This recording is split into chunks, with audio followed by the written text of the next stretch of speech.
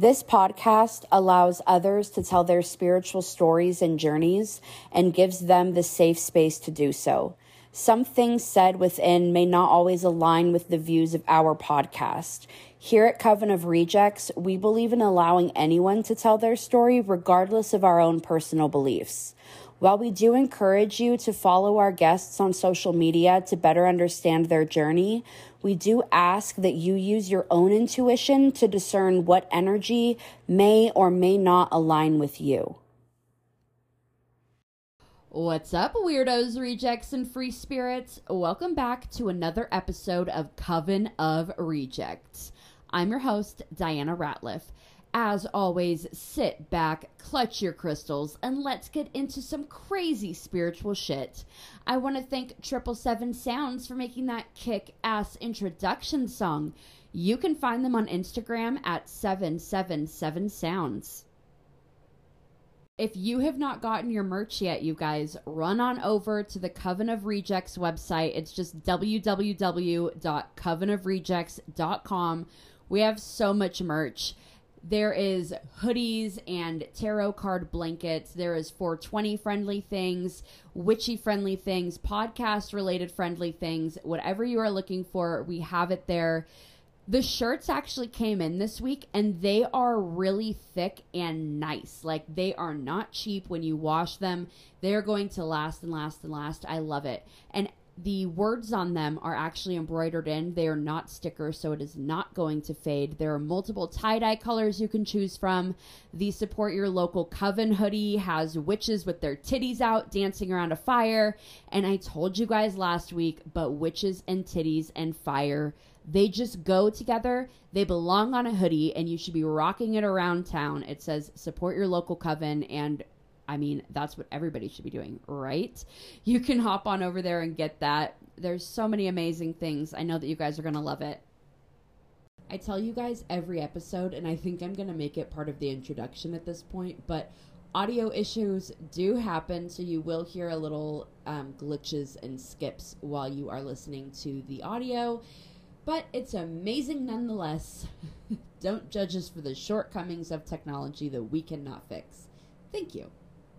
This week's guest is Father Woda, aka Witch of the Auras. You guys don't know how pumped I am about this. I learned so much from this conversation with Father Woda. It is crazy. He dives into the history of Christmas and Thanksgiving being from pagan holidays, and he explains it way better than I can because he was educating me. You guys are going to hear about it, but I wanted it to drop before Christmas because this has me thinking. I have been thinking and researching ever since we had this conversation, which was actually right before Thanksgiving. And I don't know, I just felt like I learned so much.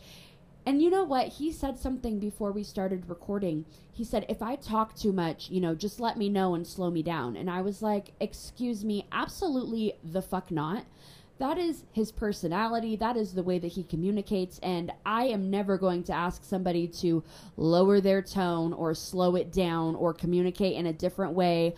We are letting everybody come to this podcast and speak with their authentic selves, their authentic truths, and we are loving them for exactly who they are.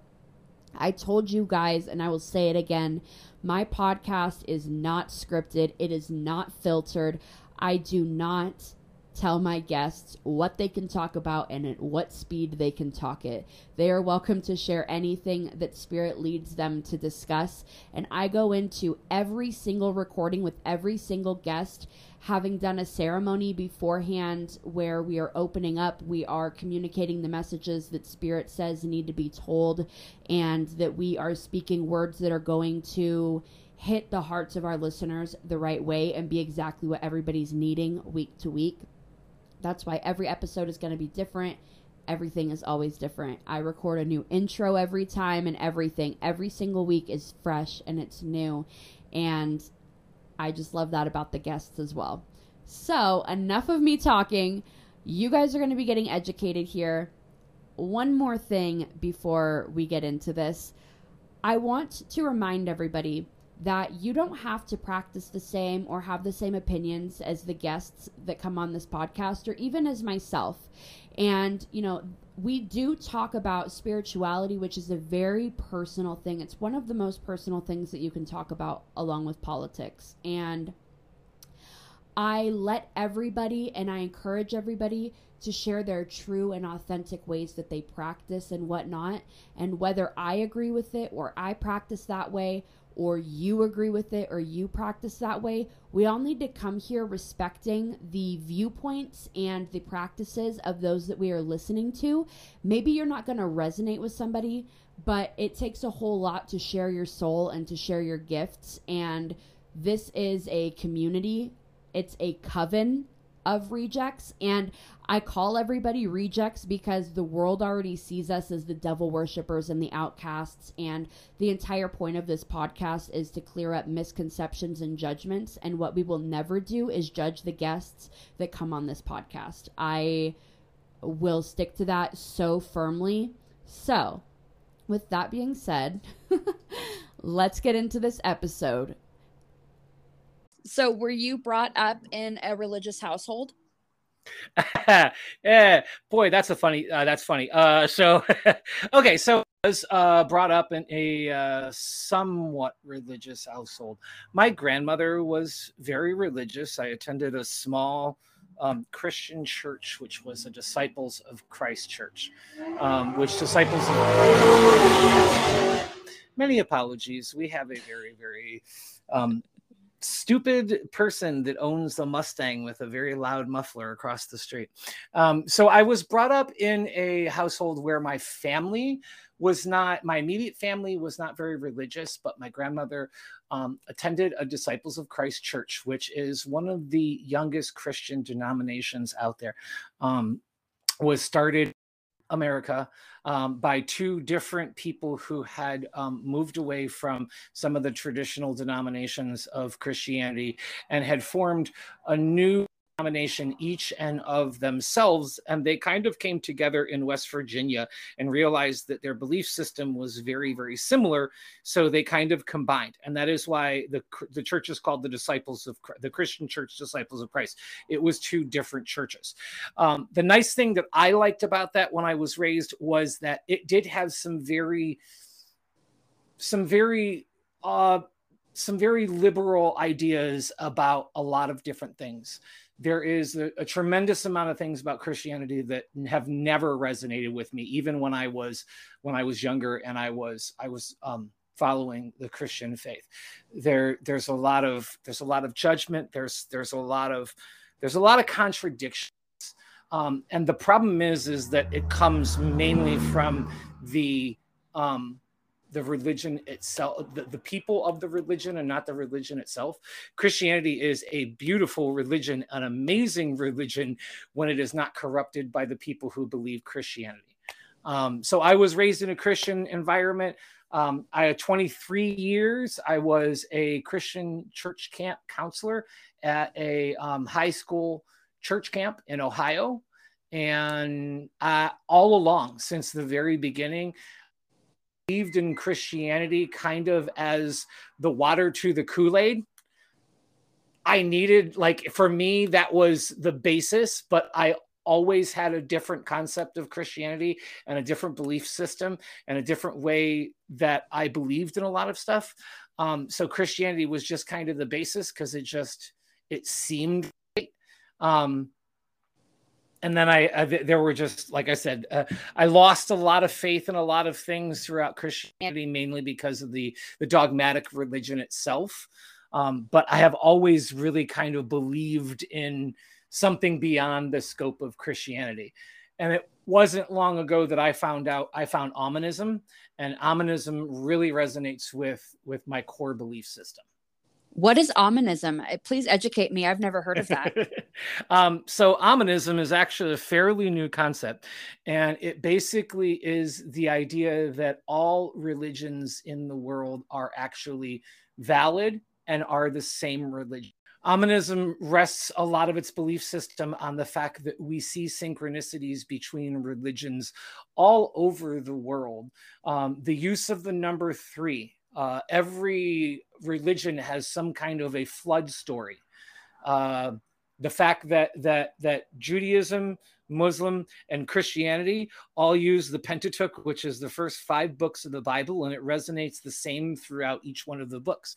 The idea that Christians and Jews were the same people until John the Baptist called Christ into the Jordan and baptized him. And basically at that point, the people who believed that John the Baptist was the messenger who was going to call out the Messiah and believed that Christ was the Messiah, they became Christians. The other ones remained Jewish. Just a real quick story that I love, it's one of my favorite ones to tell, is the fact that, so I love the Lakota Sioux faith, which is the primary faith that underlies a lot of the Native American beliefs. And the Lakota Sioux believe in something called the White Buffalo Maiden. Now, the White Buffalo Maiden is supposed to be born as an albino white buffalo, which is extremely rare. And the buffalo is supposed to turn into a woman and is supposed to approach the elders and sit by the fire in order to explain to the elders how to get to the great hunting grounds of the sky. So the White Buffalo Maiden in so many ways is just absolutely beautiful resonation of Christ and the Messiah, with just a different translation of the Messiah. If you think of the Native Americans, how would they know of Christ, and why would they follow some of a virgin birth in the Mediterranean Sea area when I'm living in North America in the native times? The resonation and the connection makes no sense. And that's consistent throughout the board. It's not until modern travel times, the middle of the second millennia, that people actually started traveling across oceans, and we started to connect North America and South America. And so how are these people, if religion that's universal, how are these people supposed to know about Christ, who is the way, the truth, and the life? Which, funny enough, the White Buffalo Maiden is a representation of the buffalo for the Native Americans. They were a nomadic tribe, most of them. They followed the buffalo herds. Mm-hmm. And so because they were nomadic and they followed the buffalo herds, the buffalo for them was the way. Also, the buffalo had a strong resonation in a lot of their faith system and gave them a lot of information that was really, really important for them and truthful for their system. And so for them, the buffalo held a lot of their truth.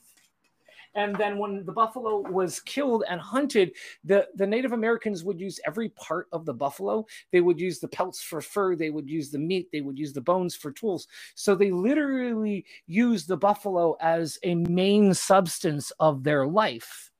So if you look at this, the Native Americans who were living in North America, far away from the Christian faith and the Nicene Council agreed upon the Bible and what books were going to be into the Bible, they had already understood that the White Buffalo Maiden, who was their Messiah, was their way, their truth, and their life. Oh, that's such an interesting correlation. Yeah. I had never, I never knew about any of this being connected. But I have noticed just with myself, there are a lot of things in the basic core values of Christian Science mm-hmm. that are in the basic core values of practicing spirituality in general, like the whole point being to do better and to heal, and it just goes about in different ways. So I could totally see how understanding more everything can correlate between all of the religions. Mm-hmm. And it resonates like just streaming ideas between each one of the religions is just unbelievable. And that's one of the things that why I'm so glad to be here, because and talking about this topic, because this topic is one of my favorite things to talk about, because there is so many crossovers, and it just seems that if there is an intelligent power in the universe, it makes sense that they would have all of this planned. And they would have all of this there. It makes sense. In the Bible, they talk about the Tower of Babel, which was a tower that was built to the heavens, thinking to reach the heavens. And so the creator of the universe saw that this tower was being built by man to try to reach the heavens. He didn't want them to resonate with that. He didn't want them to do that. So he destroyed the tower, and he literally made the people speak in different languages. Do you think that he wouldn't also give them a different language of how they were to worship him, how they were to praise him, how they were to understand the power of the universe? You can't walk up to an Irish person, or you can't walk up to a Japanese person in English and expect them to understand 100%. In the same way that you can't walk up to a Native American who's never experienced Christianity and start talking about this guy who was born of a virgin and lived in the Mediterranean. He was a carpenter and he created miracles. That's not going to make any sense to me if I'm a Native American. So you're saying that all versions of the story were changed so that the people in different areas would understand it the way that they needed to? If I were the power of the universe and I wanted to communicate with somebody about truth, I would make sure I spoke in their language, and not just in their spoken language, but in their cultural language as well. So if I were going to tell my people, if I were going to present myths and stories to a people, I would make sure that I did it in a way that was relative to that particular civilization and that particular group. Native, and I go back to the Native Americans, but let's just take the Mayans, okay? If I were to present my information to the Mayan culture and I was looking at it from a Far Eastern perspective and I used ideas that were relevant in a Far Eastern perspective, the Mayan culture would have no clue what I was talking about. No, that's so true. And it wouldn't resonate with them either. So why would I speak to them about that? Yeah, no, it makes total sense. So how did you go from being in Christianity and then opening up to different spiritual paths? Well, I've actually always kind of had a resonation with different spiritual paths, particularly as far as like witchcraft is concerned. Even when I was younger, I considered myself to be a Christian witch. Mainly because witchcraft is not a religion. Witchcraft is a manner of practicing. And so that type of practice can be done in any religion. And in fact, those who resonate more with witchcraft, you will find that their deities exist from all of the different religions. And that's because they believe in more of an ominous path where all of these deities are part of the same collection of deities, the same powers and the same energies. So I've always kind of believed in witchcraft. It was just a matter of understanding and pulling away from, and it was more along the lines of just a maturing of thought processes so that I just understood things a lot differently within my own mind. And I broke free from a lot of the American, 1970s and 80s Christian ideologies, with the revival tents running around healing people and the 700 Club on television, finally broadcasting and evangelizing to the world through TV. This is just a huge, influence of Christianity in American culture during the time in which I was growing up. So it was just a matter of releasing myself from the thought processes that I was growing up in and understanding that that it's not, for me, it's not that Christ is saying, when he says, I am the way to get to heaven, you cannot get to heaven except through me. That would be awesome if Christ wasn't the only Christ. Oh. Every religion has a pathway in order to try to find salvation or righteousness within that religion. And so it makes perfect sense that the way to get to that is through some kind of path. And in Christianity, Christ was the path to get to Christianity, but that doesn't mean that he's the only one. He's just the only one for the Christians. He resonates with all, that idea, that of living in balance throughout the rest of the universe. That's the path in order to find peace within the universe. So that's kind of where that resonated with me, was just one of the things that I disliked most about Christianity is that you have to follow this guy. Well, you know what? There are 7 billion people on the planet, and you're telling me that some of the people who don't have access to that information are doomed because they don't have any idea who this guy is and they don't know the teachings of Christ, so they're doomed. I don't think that any creator of the universe would doom somebody right off the bat without giving them a chance. That's a big issue that I have with Christianity in general, I guess with organized religion in general, is this idea that there's one God and that he's going to smite you down if you don't do exactly what he says, how he says it.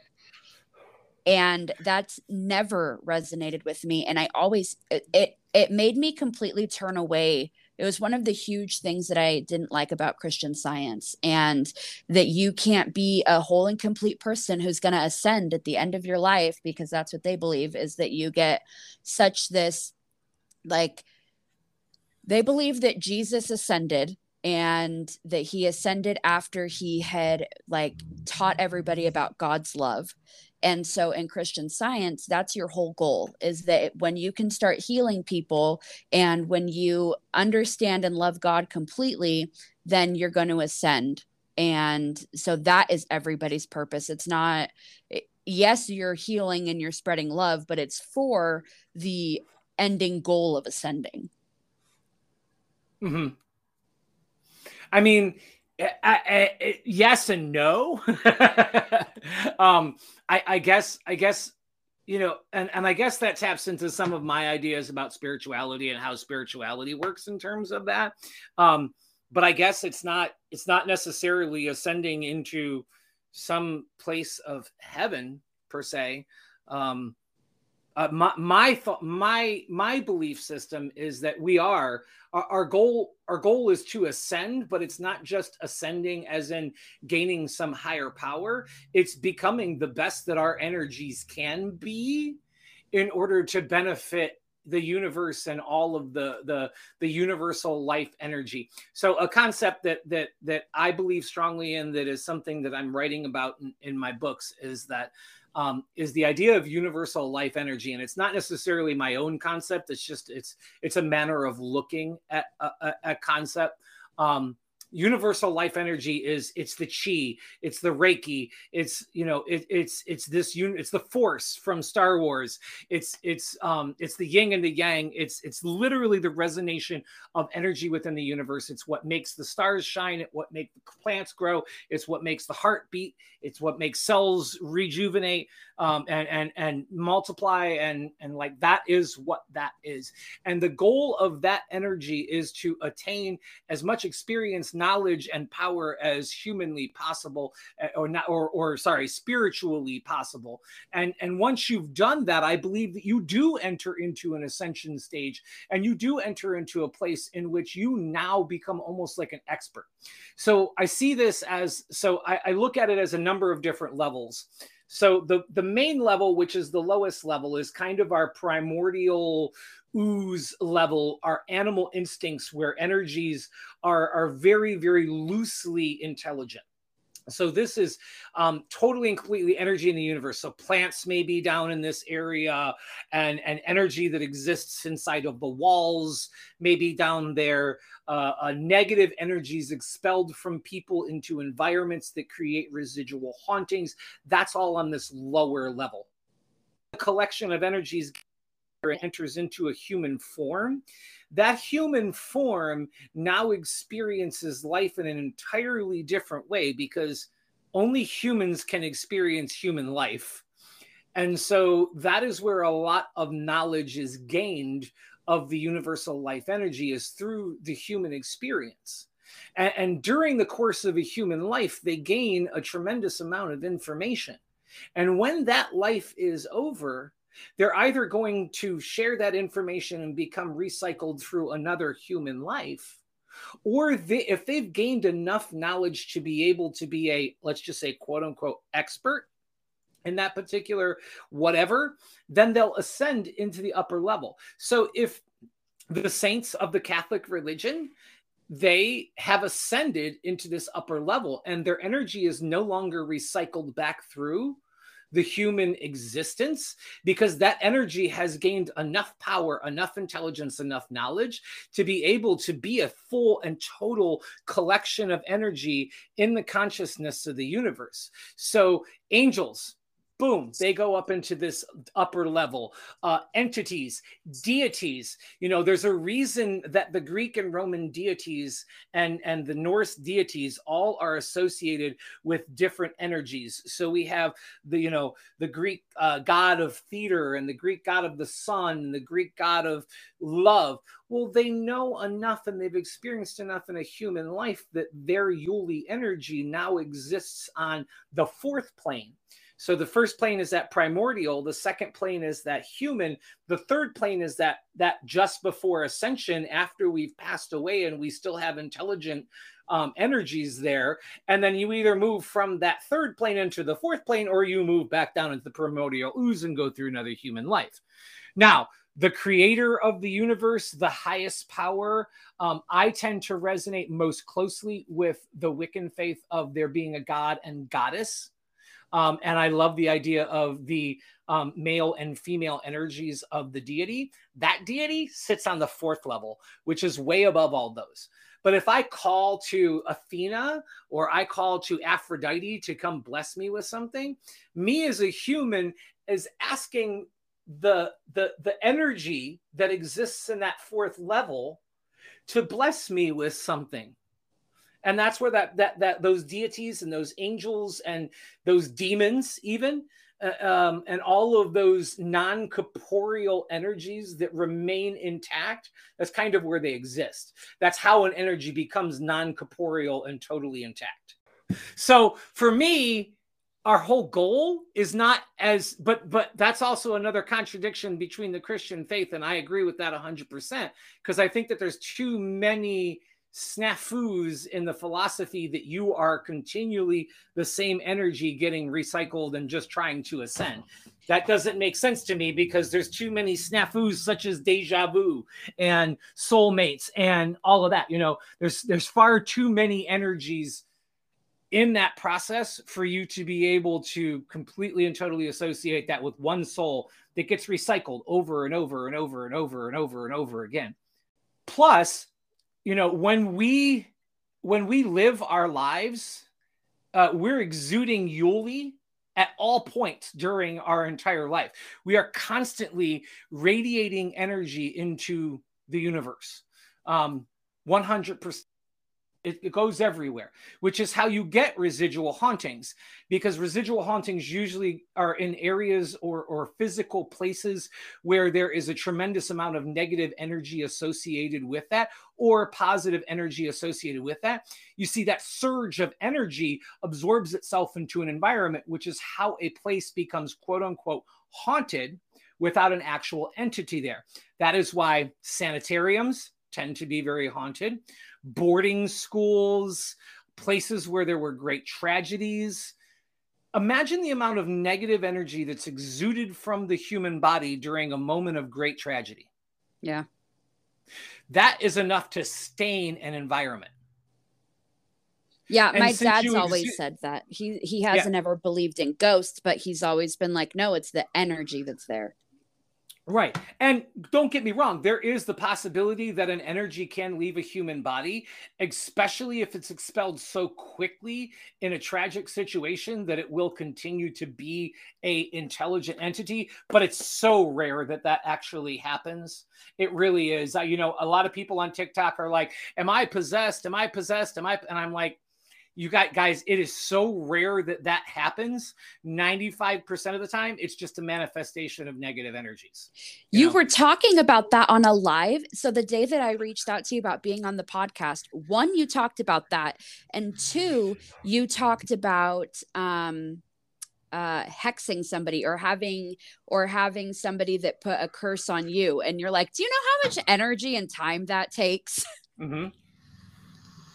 Well, and how much time it takes for a demon. So like demonic possessions. I know that a lot of people who are just getting spiritual and starting to tap into some of the supernatural, they tend to resonate with these more extreme cases of like demonic possession and all of this kind of stuff. So, let's just think for a second, if we look back at, and let's just assume that we're living in a Christian world, and we look at Christ's life and we look at how many miracles Christ created in his 33 years on earth. Okay. He created, and it's only a handful of actual miracles that he did himself. And that's a whole nother thing that I would love to go through the Bible at some point. And in fact, I'm writing a book about that is called A Witch Reads the Bible. And I'm just going to go through and just like talk about the Bible and all of the things that people never talk about and all of the stuff that's hidden underneath that. And the fact that, for example, Christ actually did not create a number of very many miracles at all. A lot of people associate a lot of his healings with miracles. But if you look back at the actual recordings of those within the Bible, you'll notice that Christ almost always says, your faith has healed you. He didn't do anything. It's the person's belief that they can be healed by a higher power. It is what healed them. Christ wasn't interfering or interceding or creating a miracle in that moment. The person's belief is what created the miracle. You're goddamn right. That's true. I mean, yes, he turned the water into wine. Okay. This is what I've been saying. Yes, there are so many examples of witchcraft in the fucking Bible that it amazes me that people, because there are very closed-minded Christians who believe that magic, like if you're using witchcraft in any way, you work with the devil, which by the way, I want you to get into because I can't wait for that rant. I know it's coming, but there's so much witchcraft used in the fucking Bible. How do you think that Jesus turned, how many fish was it in the beginning that he turned into being able to feed the whole masses, right? And he turned the loaf to feed everybody? I'm sorry, but without witchcraft, that shit's not happening unless everybody just fucking starved and died or was hallucinating. So can you tell me about the devil? I would love to tell you about the devil, but yeah, I mean, even if you look at modern witchcraft, most witches who are truly in it and truly believe in witchcraft believe that their power comes from faith. How much you put into your spell work is how much is coming out of your spell work. It's the exact same as Christianity. Yep. The exact same. The more you believe, the more power comes out of it. The more you put into it, that's the whole point of a faith or a religion. And I'd like to point out that, they also, I do want to get to the devil, but they also light candles in the exact same way that we light candles. And that is in so many different religions. But it gets looked over. Okay, I'm ready. Hit me with the devil. I want it. Oh my gosh. Okay. So, well, I mean, so the first thing is the devil. So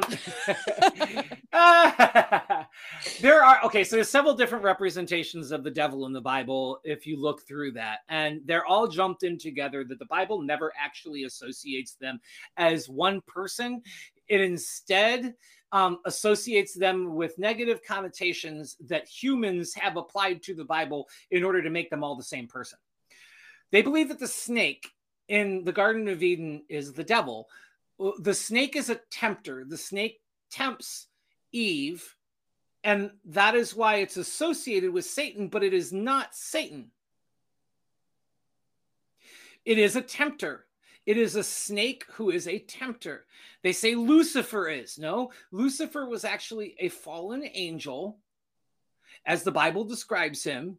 And he has characteristics that people associate with the devil. Then we have the Antichrist that comes in during Revelations. And that is another association with the devil. But these are not one and the same person. These are negative aspects and negative energies throughout the Bible that people who read the Bible associate those all with the same person. In fact, there is no physical description or manifestation of the quote unquote devil in the Bible. Every one of the representations of the quote unquote devil in the Bible is a personification in a different way. So in the Garden of Eden, it was the snake. Why couldn't the devil have just showed up and been all charming and like talked Eve into tempted Eve? Well, and if the devil was going to show up and try to tempt her with something, why is he going to tempt her to eat an apple? Exactly. Just saying. Eve could be hoeing it up in those trees. You don't know. Right. But the interesting thing is, oh my God. So the connection of the devil and witchcraft. So the first pictorial representation of Satan from the Bible came in the 9th century BC during the age of Charlemagne. Now, Charlemagne was a king who was basically claiming most of Northern Europe for the Christian church. So they were going through, and they were literally going through a lot of the different Norse and Celtic religions and trying to convert them to Christianity. Now, I'm walking into a village. I have this group of people, and I'm going to try to convince them that my God is good and that their gods are not good. So during that time, during the age of Charlemagne, in the 9th century BC, we see the first pictorial representation of Satan. The first pictorial representation of Satan, by the way, is a man who is partial hooven animal, which, by the way, if you look back to the Pentateuch, we talk about the fact that the hooves of the animal are actually considered to be, by that faith, to be dirty and unclean, which makes sense why we would disrupt this and make this into a bad thing. If we're going to come up with a picture of Satan, he probably should be cloven. And then we turn him into a half man, half animal, and we give him antlers. Where did the antlers come from? Well, they were the horns, but the first pictorial representation of Satan that is labeled as Satan looks surprisingly like the Green Man of Celtic and Norse mythology, which is the male entity of the duality of their deities. Now, he also looks a little bit like Pan, which is the Greek, which makes sense that we would use that because we also were taking over the Greek and Roman ideas. But Satan himself, the way he looks, is exactly the Green Man, the horned god, which is the male deity of the Norse and pagan, because they believe that the deity is separated into two different energies. There is the woman and the male is the Green Man, and the witches and the Wiccan wheel of the year. A lot of the pagans believe in the same wheel, is that the Green Man and the maiden moon will come together in the spring, and they will have sex and they will conceive a child, and the king, or the Green Man, the Holly King, the Green Man, the horn god, will continue and to grow over the summer months, and then he will die off in the fall. And as he dies off, the maiden will continue on throughout the winter months, nurturing for the child, taking care of child, to give birth to the child in the spring, who will become the horned god in the next cycle. So it's kind of a twisted incest idea, but it's also mythology and religion in the fact that this energy is reborn and the cycle goes and goes every single year. So, but again, here it is.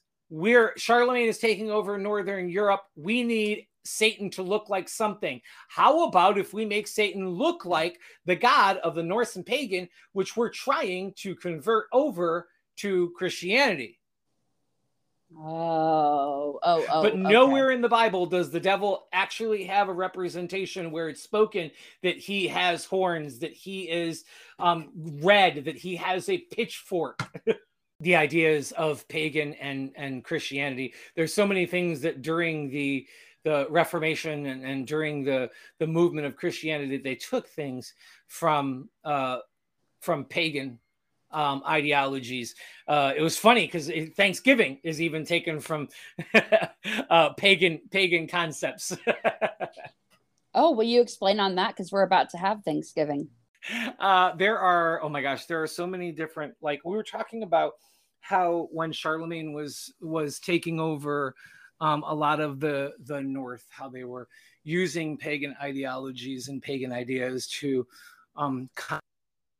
influence a lot of the things that they were developing and different Christian ideas so that they could marry these things together, so that the Reformation was easier for them to be able to convince Christian or pagans to follow Christianity. And this happens a lot. And it actually, so we talk about Easter. And the fact that Easter was supposedly birth of Christ. However, astrologically and logically, it makes absolutely no sense whatsoever that, or sorry, not Easter, Christmas. So we talk about Christmas, and astrologically, the North Star would not have been where it was during December.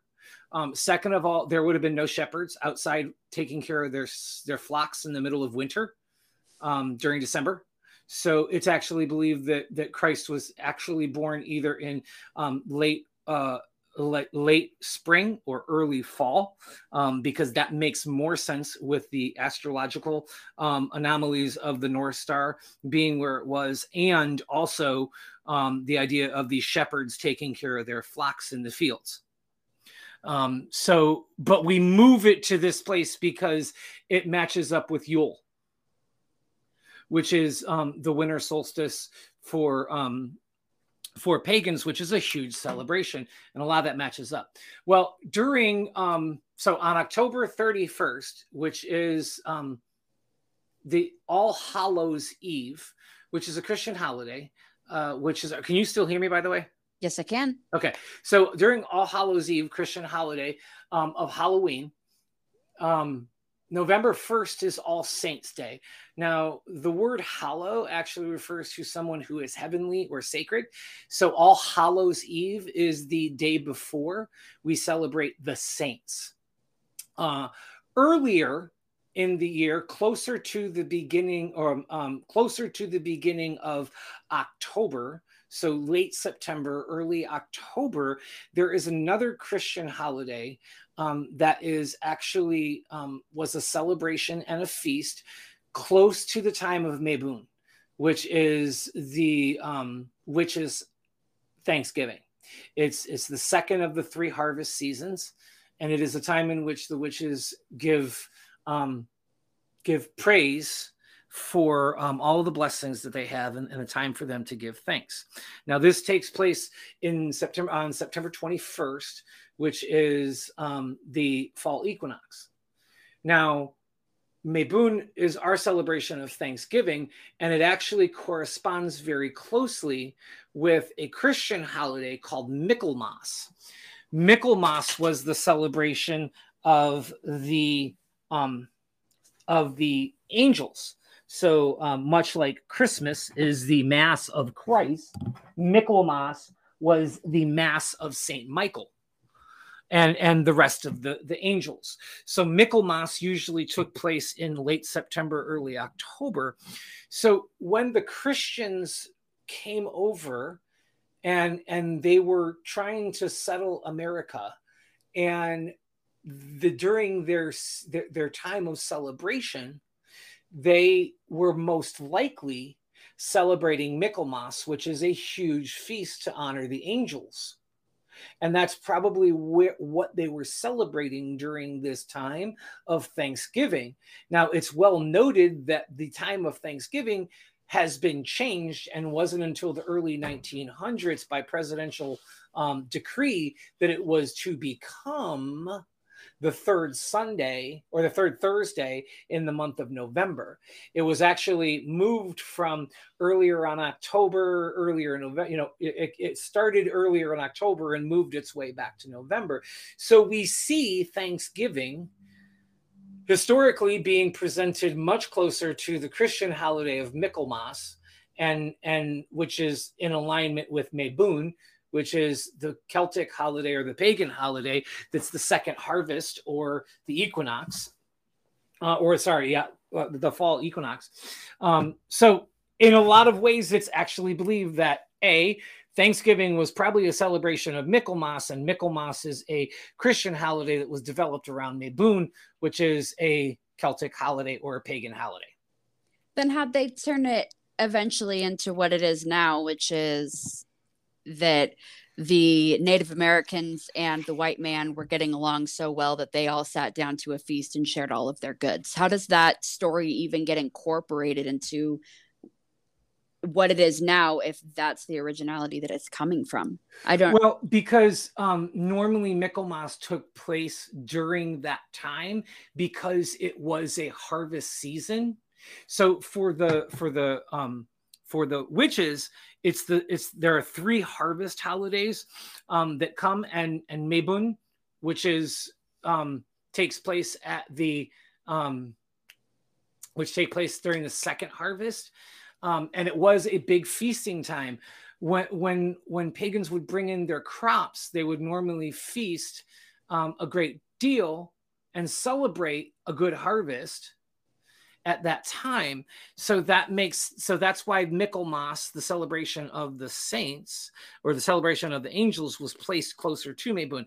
So there are actually in witchcraft, there are sabbats and esbats. The esbats are the cycles of the moon. There are 13 of them that happen throughout the year, one for each one of the months.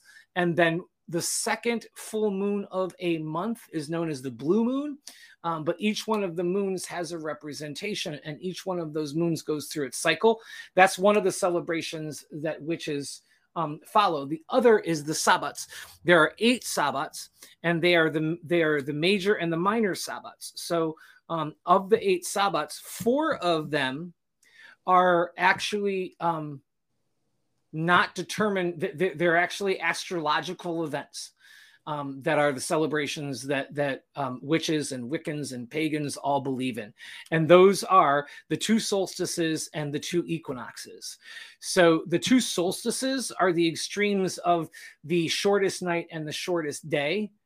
And the equinoxes is when day and night is equal.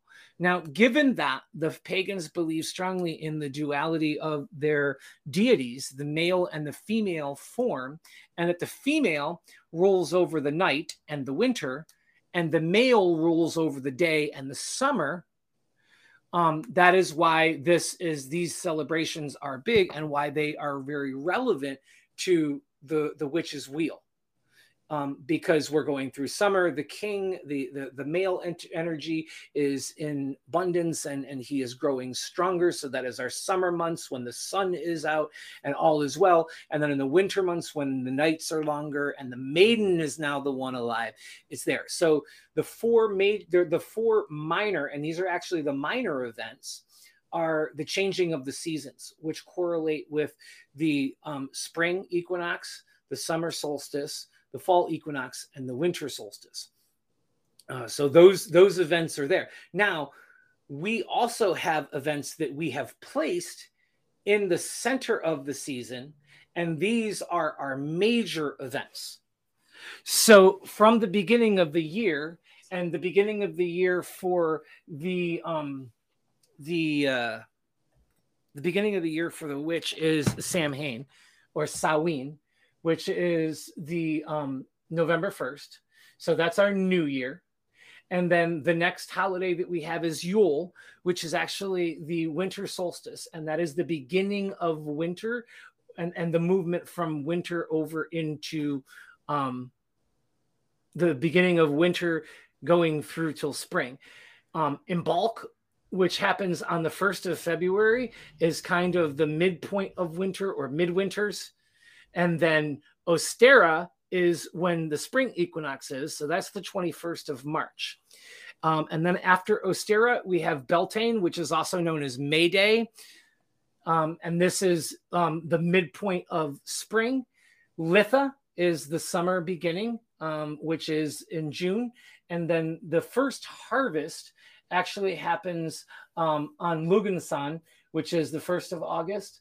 And then Mebun, which I talked about before, was the autumn equinox, which is our Thanksgiving, happens on the 21st of September. So those are the 8 holidays around the year that we that witches associate with, and that witches use as our holidays, and that's how we resonate.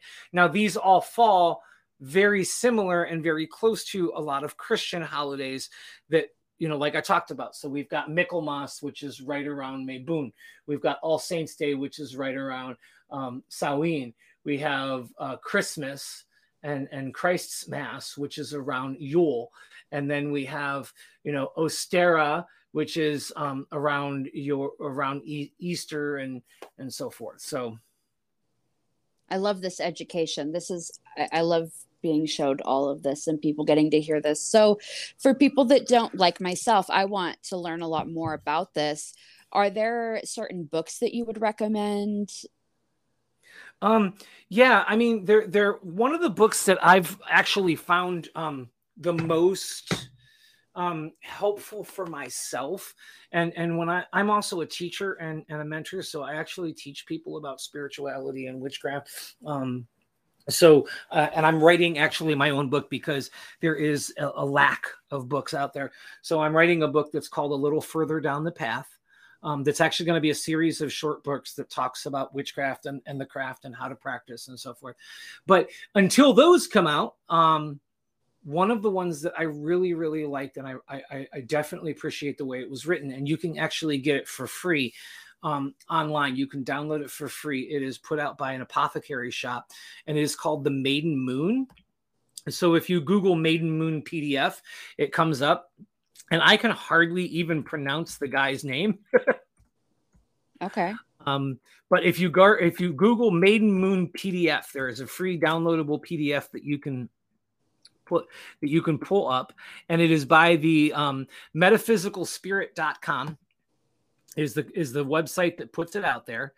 And The Maiden Moon is by, oh, never mind. I guess I can't pronounce his name. I thought it was something more difficult. I don't know. I just like the book. Simon Kraft. I'm keeping the part in there where you didn't know if you'd be able to pronounce it. Right. Please do. So yeah, now this book talks about Wicca, but Wicca's Wicca's very interesting. Oh God, we could do a whole episode on Wicca. You know what? Wicca, no, I want to talk about Wicca because that is, like, for me, when I was first learning about witchcraft in general, the only thing and so I was like, oh, it's Wiccan, and really that's not true. That's very specific. Wicca is the formalized and recognized religion of witchcraft, which is, as we've already discussed, is so many bastardizations of the idea of witchcraft. But Wicca is one of the youngest religions. It was started by a man named Gerald Gardner, who was just an amazingly eclectic individual who really loved nudity and traveling the world. And a lot of his belief system as far as Wicca, like, that's where it all comes from, and influences come from there. So when he was growing up, his parents kind of pawned him off on the caregivers that he had, and he kind of traveled around the world with them, and like, he didn't see his parents very often. Well, he would go to a lot of soy plantations and so forth, and when he was there, he would always wander off and go and meet with like the local indigenous people and learn about their religion, because he was so fascinated with these obscure tribal type faiths and religions. And so he would find out all about this stuff. He was really big into Egyptology, and he would find out all about all of this stuff. So he finally made his way back to England later in life, and he hooked up with a coven in England that he became a part of, and he was rather wealthy, so he placed a lot of his investment into this coven, and that is kind of how Wiccan was born. He claims that it is the collection of a lot of he said it is the formalization of the old ways of witchcraft. However, it's more of just an eclectic variation of a lot of different pagan ideologies and ideas from all over the world. But Wiccan in and of itself, it does closely resonate with a lot of different things. The deity structure is very similar. Wiccans do practice witchcraft, and they do practice traditional witchcraft in a lot of different ways. So they cast circles, and they believe in the seasons, and they believe in nature, and so they believe in a lot of that stuff. They believe in the god and the goddess. So there's a lot of similarities between pagan ideologies and witchcraft. And if you say, and when I say pagan, by the way, I guess that's a good point to clarify. Pagan specifically deals with neo-pagan, which is, when I say pagan, I'm talking about neo-pagan, which is a belief system, whereas pagan actually refers to any faith that is not mainstream or Christian Abrahamic based. So all faiths are pagan, but there's actually a conglomeration of different faiths that have come together to be kind of neo-pagan, which is a collection of energies from Wiccan, energies from Norse pagan, energies from the Celtic people. So yeah, but Wiccan is, it's a lot of witchcraft. In fact, that they a lot of folk magic and a lot of folk ways are incorporated into Wiccan, but they're not the same. A lot of witches subscribe to Wiccan for matter of necessity, and the fact that it's the only formalized and legal religion in the United States that is witchcraft. It's actually accepted by the United States government, the United States military. And it is something that you know, that is recognized by the government as a formalized religion. Paganism and witchcraft are not recognized by the government as formalized religions. So, is the Church of Satan recognized by the government? The Church of Satan is recognized by the government, but man, that is a whole nother can of worms. For all of you that are listening, the Church of Satan does not worship Satan.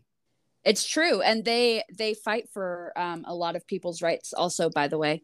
Absolutely do. The Church of Satan was literally formed, and actually Gerald Gardner was really good friends with God,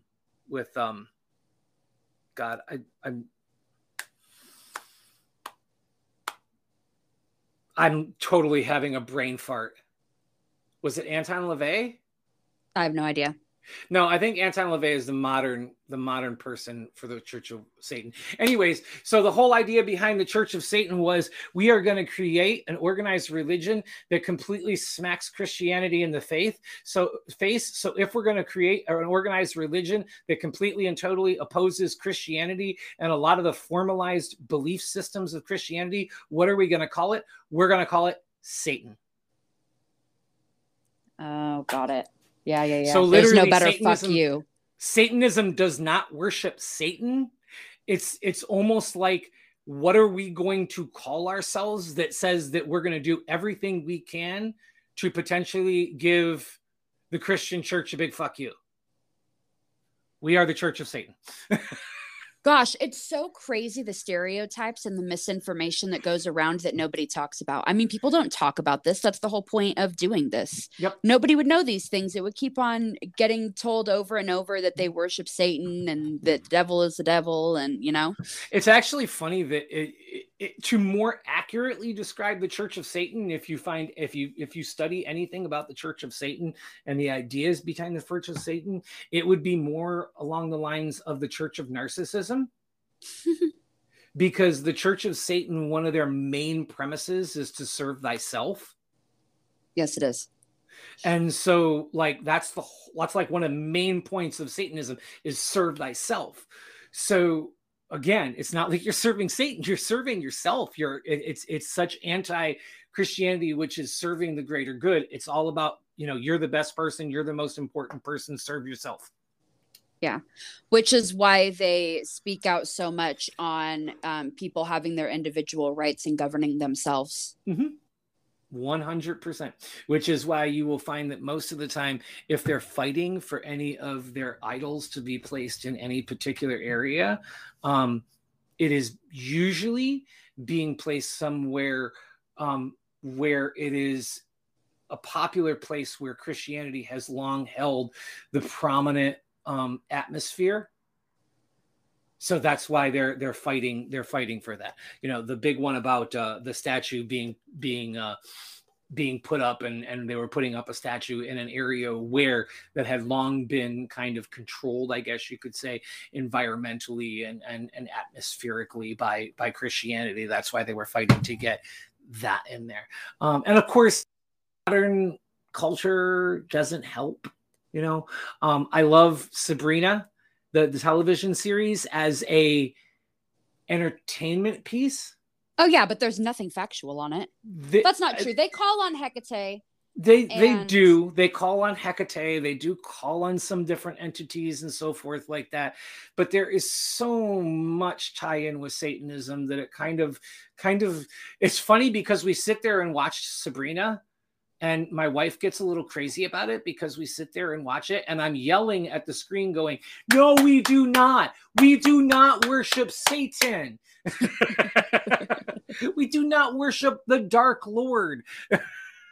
No, it's great for entertainment. And there are so many people who, like us, look at that and go, oh, what a cool story. Like, it could happen that way, I see. Mm-hmm. Okay. But there are people who watch that knowing absolutely nothing and believe that. Or there's the people who won't watch it and won't let their children watch it because then you're letting the devil enter your home, and just that can't happen. Which oh, that brings me back to one of my favorite concepts in the entire world, and that is the fact that in the Bible, the devil is often associated with the liar, the deceiver, the person who gives the wrong information, which so many people of the Christian faith are prejudiced against certain ideas and have the wrong information. And they say, I can't have that in my life because Satan is entering my life. But by believing that Satan is entering your life through something, you are actually populating misinformation. So you're inviting Satan into your life.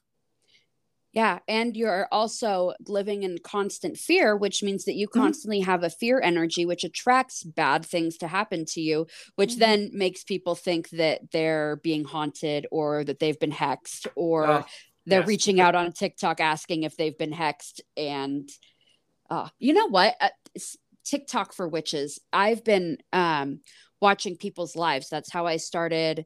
That's kind of how I got the idea about the podcast. But people will hop in on there and, oh, I won't be watching this. Jesus loves you. God loves you. And I love it when they hop in my lives, to be honest with you. I really do. I love it when those people hop in my lives because I'm like, awesome. You know what? I love you too. And Jesus does love me. That's awesome. You act like that's a surprise to me.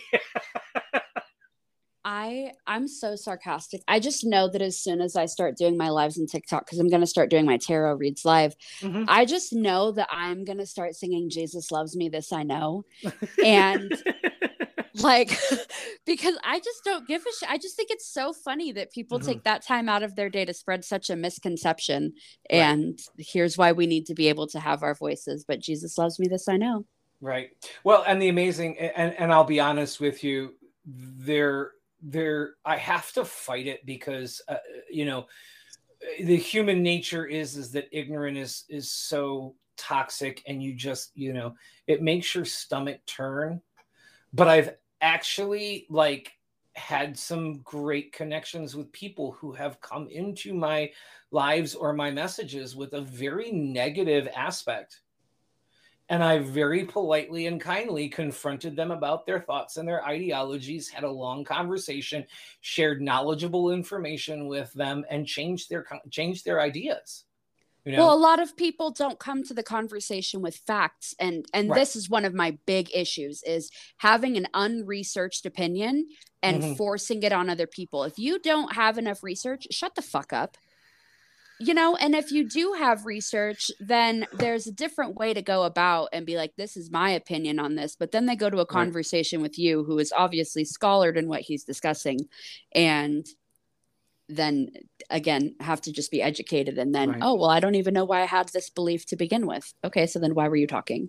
Right. Why, I mean, are you just spreading hatred? Is it like blind ignorance that you're just spreading hatred, or, but yeah, and there's a lot of resonation that I feel about the whole, because it goes the other direction as well. I've had so many people, I deal with thousands of people a month who, ask me questions about this, and, it's how do I do this? I don't want to do it wrong. There's not a manual. Right. My cards don't say that. the beautiful thing about witchcraft is that there's no wrong way to do it. Say that again, please. There is no wrong way to do witchcraft. That needs to be spoken, because I tell you what, my first thing when I was trying to really hone in on witchcraft and get more of an understanding and grow and learn, I went on Facebook groups, because that was what there was at the time. And so many groups that I joined, and just hateful responses, or 200 different ways to do something. And then people arguing in the comments that, no, if you use this herb, then actually you're going to be causing this. And if you do that, then you're going to do this. And it got so overwhelming that I completely I didn't have anybody to walk alongside with me with it. I just did it myself, because I couldn't stand that. We're supposed to be like embracing and healing. That's my opinion. If somebody doesn't know and they want to know, teach them. Who cares that they're just now starting out? Mm-hmm. Oh, yeah. I mean, I'm like most people that I meet, the first thing that they will hear out of my mouth is, don't ever call yourself a baby witch. Because I've seen brand new witches be 10 times more powerful than seasoned witches, yeah. Because I've seen seasoned witches who just get tainted by a lot of different things, and they have no more power, because, as we've talked about already, the power in witchcraft, in Christianity, in Judaism, in Muslim, in every single solitary faith that's out there, the supernatural power behind all of it is how much you believe in it. So as long as you believe that you're doing your craft correctly, then you're doing it correctly. There's a reason it's called witchcraft, because it is a craft, and no craft person or artisan does it the same way. Exactly, which is why if you scroll, I mean, I bring up social media all the time, because that's how we stay connected and we educate these days. But if you go on and you scroll through different witches' pages, you see that they all do it differently. People read tarot cards differently. People do simmer pots differently. People use different herbs in their spells. They do different things if they're trying to pass on negative energy to people. And it's all, I like to say that people have a million recipes for chocolate chip cookies, but they all fucking taste good. Pretty much. Well, and that's because, on a similar aspect, when I'm talking, you mentioned people read tarot cards differently, and I teach tarot cards as well, and how to read them. And one of the first things that I tell people is, I'll show them.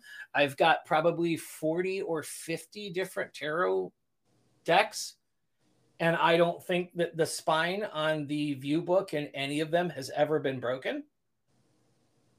Oh, I don't read my view books. You know what? I have, so one, I think I would love to learn more about tarot with you. Two, I have two different decks. I have one deck that's a dark deck, and it's the first deck that I ever got. It's literally called the Dark Tarot deck. And I think I have that one. None of the things, I think it's by Royo, none of the things in that book match the meaning to me of the cards in any way. So it was really hard to connect with the cards. And then I got another deck that is it's an assortment of all these different decks, and they make one deck.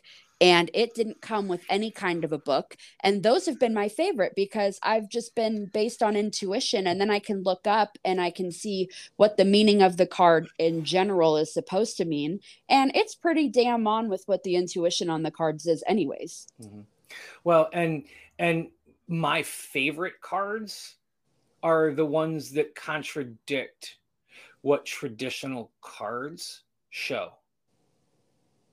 Let me give you an example. I just recently picked up the Universal Celtic Tarot as a gift, and it is by Floriana Navito and Christina Sagriolati.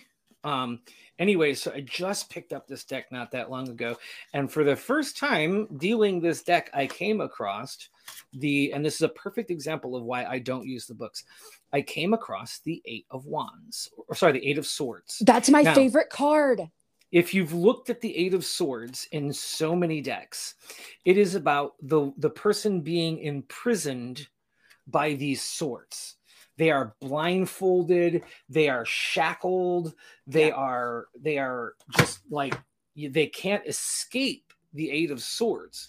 So the Eight of Swords is traditionally just about your mind just keeping you within a prison and you not being able to escape the power and everything being overwhelming.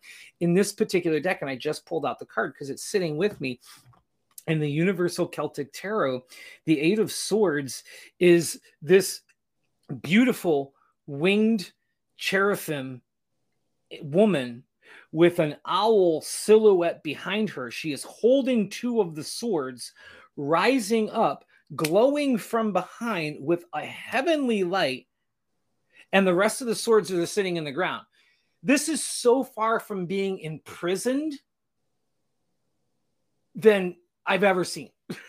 Now, like, when I see such a contradiction of imprisonment, and there's so many, like the cards, just, I love the way that different decks take the meaning of different cards and change them significantly, because that to me tells me that that's why a tarot deck has pictures on it, so that you can interpret it.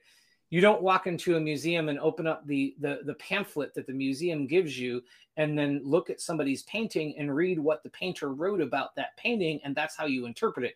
Everyone interprets their painting differently. Well, there's a reason why tarot cards have artwork on it, and that's because you're supposed to interpret it differently.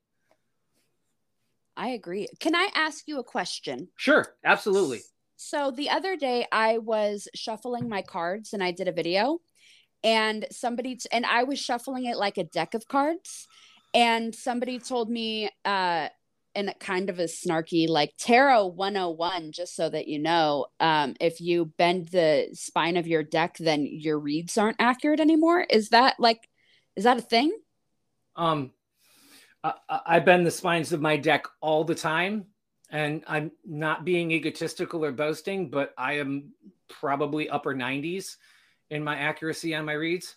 Thank you. I was going to say, I've never had an inaccurate read with those cards, and I bend the spine all the time. Not to mention they're a dark deck and they want to be broken and abused. Right? Like the best decks that I have are like the one that I use most of the time, and I'm holding it in my hand right now. I reserve it for compatibility draws now. But it was given to me by my twin flame. Which, boy, that's another topic altogether. That's like a 4-hour show right there. People's misconception of soulmates and twin flames. That's another day. But this deck is my compatibility deck, so I always do compatibility readings, which is a spread that I've come up with to be able to look at the compatibility between two people. It's a 6-card spread, and it looks at the position of the cards as well as the cards. The box is barely holding together anymore. Like, I got it from Wish in the first place, so it's the cheap version, because I would really love the official deck that this one is after, because it's the Prisms deck. I'm not sure if you're familiar with the Prisms decks. I am not. Oh, wow. What's the guy's name? I can't remember the guy's name. Eads, James Eads. Okay. So the Prism decks. I've heard the name. Yes. He has 3 decks. He has the Visions Light, the Visions Prism, and the Visions Prism Oracle deck. and they're just absolutely gorgeous. And the thing I like most about them is they're actually a single piece of artwork. So if you take all the cups and you line them up in order from ace to king, it is a complete picture. Same thing with the pentacles. Same thing with the swords. Same thing with the wands. You set them side by side, and it is one panoramic picture. Anyway, so this was one of my favorite decks. It was given to me. I will never get rid of this deck, and it is beat to hell. And your reads are still accurate on that. Always. And I have to laugh at the person who's like, don't break the spines of your cards or your cards won't be accurate. One of my most accurate reads is a spread that I came up with called the Chaos Spread. And I deal 6 cards. And then I literally take the cards and fling them up in the air and let them land on the table, upside down, right side up, off the table, on the table. And wherever they land and how they land in relation to each other is part of the read. And let me tell you, the accuracy of that is amazing. I blocked the person who made that comment because I don't need that kind of negativity and right? bullshit in my and life. I'm throwing the damn cards up in the air. We're having a party. I'm like playing 52 card pickup and going, let's see where they go. Right? Yeah. Okay. I'm glad that you fixed that for me because I was really I was really I'm like, am I doing something? Did I really miss this? Yeah, again, there's several ways to do things. There's your way, there's my way, and both of them are right. That is a fact. Cards are it's one of the most ancient form of card and divination in the world. And it follows a very, very similar pattern throughout most of the decks. It's very similar to a regular playing deck in the fact that you have the minor arcana that is 4 suited, ace through king. The variations that you will find on occasion, there are 2 cards that are sometimes the jack of the cards can sometimes be a little confusing. So the jack of a regular suit of cards, that area can get a little crazy. Sometimes it is sons, sometimes it is sons and daughters, sometimes it is pages or knights. That area is where the difference between decks come in. So I've seen, I believe it's the dragon deck has the daughter of cups and the son of cups and so forth. So yeah, the prince or the princesses. So that area is where some of the variation goes, but normally it's just like a regular card. And then you have the major arcana cards, which you very rarely see any variation in the major arcana cards, with the exception of some decks will add a 22nd card to the major arcanas. So the 21 higher cards, which these are the ones that a lot of people associate with, such as death, the hanged man, etc., judgment, the wheel. These are outside of the minor arcana. These are the major arcana cards. And the only, like I said, I have one deck, which is my Santa Muerte deck, which I love dearly. It's an amazing deck. I've abused the heck out of that thing. And that one has an actual Santa Muerte card in the major arcana. So the major arcana, I personally, and this is just how I read cards, I shuffle out my major arcana, I separate them, and I use my major arcana to more be a theme of our draw. So when I pull a major arcana, it tells me what we're going to be talking about when we do a tarot reading. And then I only use the minor arcana for the lower part of the draw. So my major arcana only does my first card. And then I put the major arcana off to the side in a separate pile. And then I deal with the minor arcana. So that's tarot. Tarot's been around for 1 billion years. I don't even know how long it's been around. In fact, I don't even know that they really know the origin of it. The most popular one is the Rider-Waite deck. And this is one of the oldest ones that is out there. So this is one of the most popular ones and the one that most people associate with. That's the common deck that you'll see.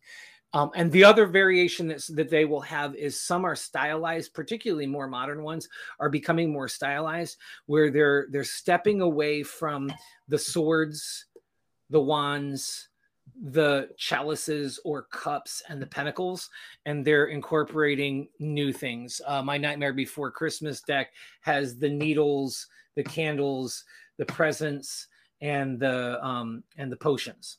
My Labyrinth deck has the sticks, the junk, the bottles, and something else. So that they stylize. Oracle decks, on the other hand, are completely and totally stylized to the author. So these are cards that are very similar to tarot, except for it's kind of, you can go anywhere you want in a major arcana, and they basically, it's like a stylized major arcana. I have I think about 15 or 10 of my decks are oracle decks. I have the Yggdrasil deck, which is one of my favorite ones. And that one is one of the biggest oracle decks that I have. My Yggdrasil deck is something like 81. It's 81 cards. And that one has all of the Norse gods in it as the oracles. So it's really, really pretty. And I just love that deck. It's very intuitive. I have the Halloween Oracle deck, which is also incredibly gorgeous. But the Oracle decks are basically just, it's kind of like having a expanded major arcana deck, which people do readings because a lot of people don't do spreads in the same way. Oracles, sometimes they'll pull a card from it, or a few cards, because these are more thematic, and they don't tie in as well together with the idea of the pentacles, the cups, the wands, the swords, because those kind of tie into a story, because you're dealing with those four basic emotions of love, power, knowledge, value, or worth. So that's why those things, basic concepts, are a little bit easier to read in spreads for tarot cards, because they can be woven together. An oracle deck has such different emotions in it that it doesn't tend to weave for very long. You'll get a lot of contradicting senses from the oracle decks. So that's the basic difference between oracles and tarot decks, is that the oracles are a little bit more detailed. They're a little bit more refined in the emotions that they give, as opposed to a tarot deck. Because there are more emotions. Like, you'll see vanity, you'll see love, you'll see fire magic. My Everyday Witches Oracle deck, love that one, by the way. That matches my Everyday Witches tarot deck. That one has like fire magic, wind magic, The oracle decks are more intuitive, whereas a tarot spread is more factual, right? Usually the oracle decks do take a bit more intuitive reading as a part of it, and it will definitely give you a little bit more detail as to what's going on with your emotions. Tarot decks tend to lead you into a path or give you answers about stuff, whereas oracles kind of deal with emotions, heart, feeling. Oracle decks do. So yes, in that aspect they do. However, the oracle decks are also very, very beautiful and very, very descriptive in a lot of different ways. Like, I've got one that is probably, the minute I open this one, it's the Vintage Wisdom Oracle deck by Victoria Mosley. The minute I opened this deck, it was just vibrating in my hand, because it's just so incredibly powerful. That oracle deck is so incredibly powerful. But it's beautiful. It's gorgeous. But actually, the way that I read, I tend to stay away from the decks that are more, that require a little bit more intuitiveness with it, just because they don't resonate with me. I've got the Mystic Monday deck. I'm not sure if you're familiar with this, but it is an extremely minimalistic deck. I've heard of this deck. It is beautiful. It's gorgeous, but it is so minimalistic that in order, like the only reason I don't read for it, and I love the deck and I probably would use the deck more often, but I do so many readings that when I use the Mystic Monday deck, because it requires so much intuitiveness, like, I am exhausted after one reading. Because you have to interpret so much with the deck, because it's so minimalistic in the artwork in it. Oh, okay. I can see where that would be difficult. I haven't messed around with Oracle very much at all. And I have friends who swear by Oracle because it's so much simpler for them.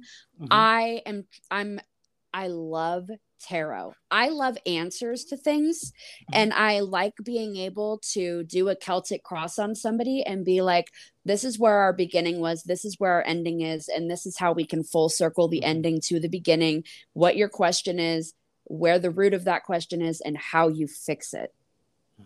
I feel like I get complete answers. And that's so funny because that's such a contradiction of the way that I read.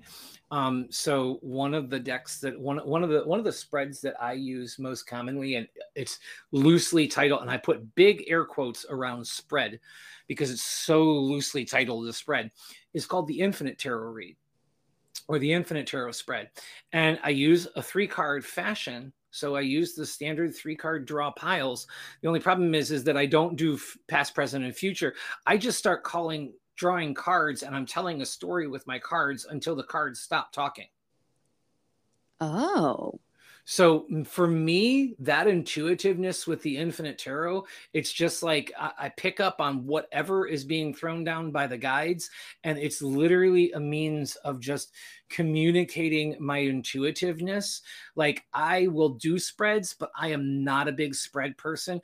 I've done Celtic crosses before. I've done love spreads. I've done all kinds of different things. But the most effective ones for me are the Infinite Tarot, where I'll just pick up a deck and I'll start going through the deck. I've even had, I can remember 2 off the top of my head. I can remember 2 people that I have actually gone through the entire deck with. Oh, that's amazing. I bet you they're just like, what the fuck? Yep. And they're dead spot on. Like, the whole entire thing is dead spot on going through the deck. I need to talk with you outside of this about tarot, because I have a hard time remembering what every single one of my cards is. Like, I'm amazing at putting all the cards together, making it all make sense, and being able to give a very accurate read to people. But I still have moments of like, hang on, I got to look up what this card is. So I do all of my reads right now, sending them video and email, because I am not comfortable enough to have the pressure of somebody looking at me and be like, and this is what this card means. Right. Well, and that's why that's why I am so, and call it what it is. I've had people be like, oh, that's not real tarot or whatever. I'm like, okay, whatever. I got a 90+% rating on, I'm 90+% accurate, so you can call it whatever you want. But I just read them. That's the biggest thing with me, is I read the cards as they come across. If the picture tells, and the beauty of that, oh my God, the beauty of that is the fact that when the 3 of Wands, let's just take the 3 of Cups. So when the 3 of Cups comes up, 99% of the times, the 3 of Cups is resonating with generational feminine energies. Like, it's a Yanni energy card. It talks about the feminine energies. It's always about the feminine energies. But it can come up in 100 different ways and mean 100 different things depending on who I'm reading and what happens. The same card, like when I do my lives and I do my 1-card draws, I've had the same card come up in a 1-card draw and mean something different each time. I love that. Because it's about the moment. It's about how the card is speaking to me. It's about what the card is saying. And I think that stems a lot from where my strengths are, from my psychic abilities. My strengths have always been reading the Yuli.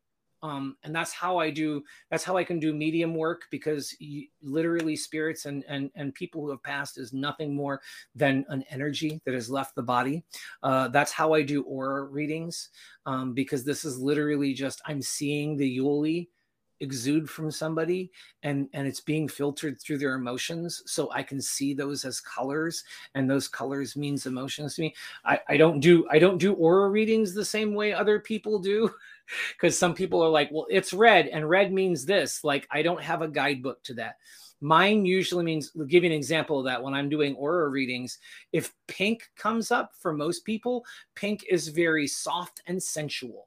So pink usually means lust. It usually means tenderness. It usually means intimacy. Pink for me means anxiety because it always comes up as the color of Pepto-Bismol, and it makes me think of an upset stomach. Orange always comes up for me as somebody who is just laid back, calm, and chilling, because it always makes me think of a fall day and just like sitting on the porch with some pumpkins, drinking some apple cider and chilling.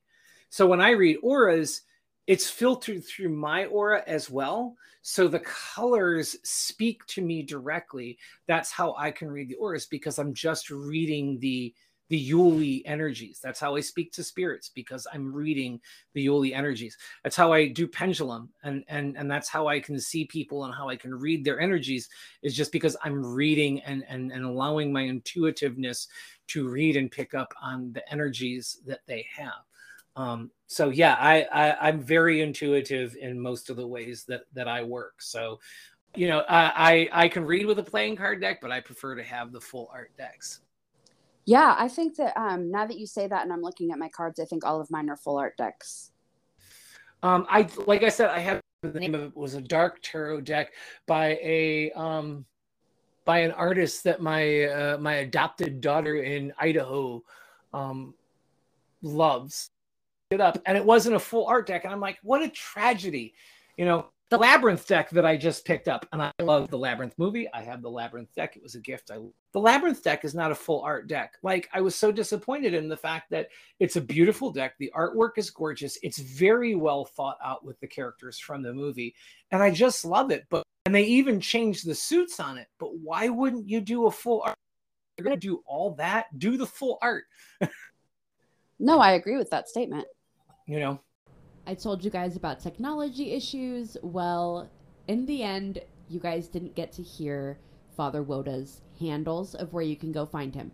So, Father Woda is Witch of the Auras on TikTok and Instagram.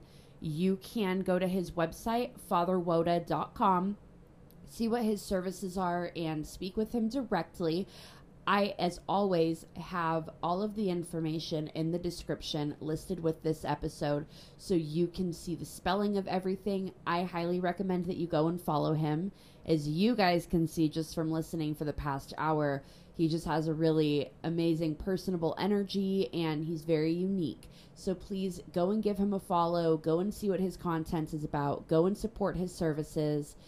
Again, you can find all of the details of the spelling in the description. Have a great day.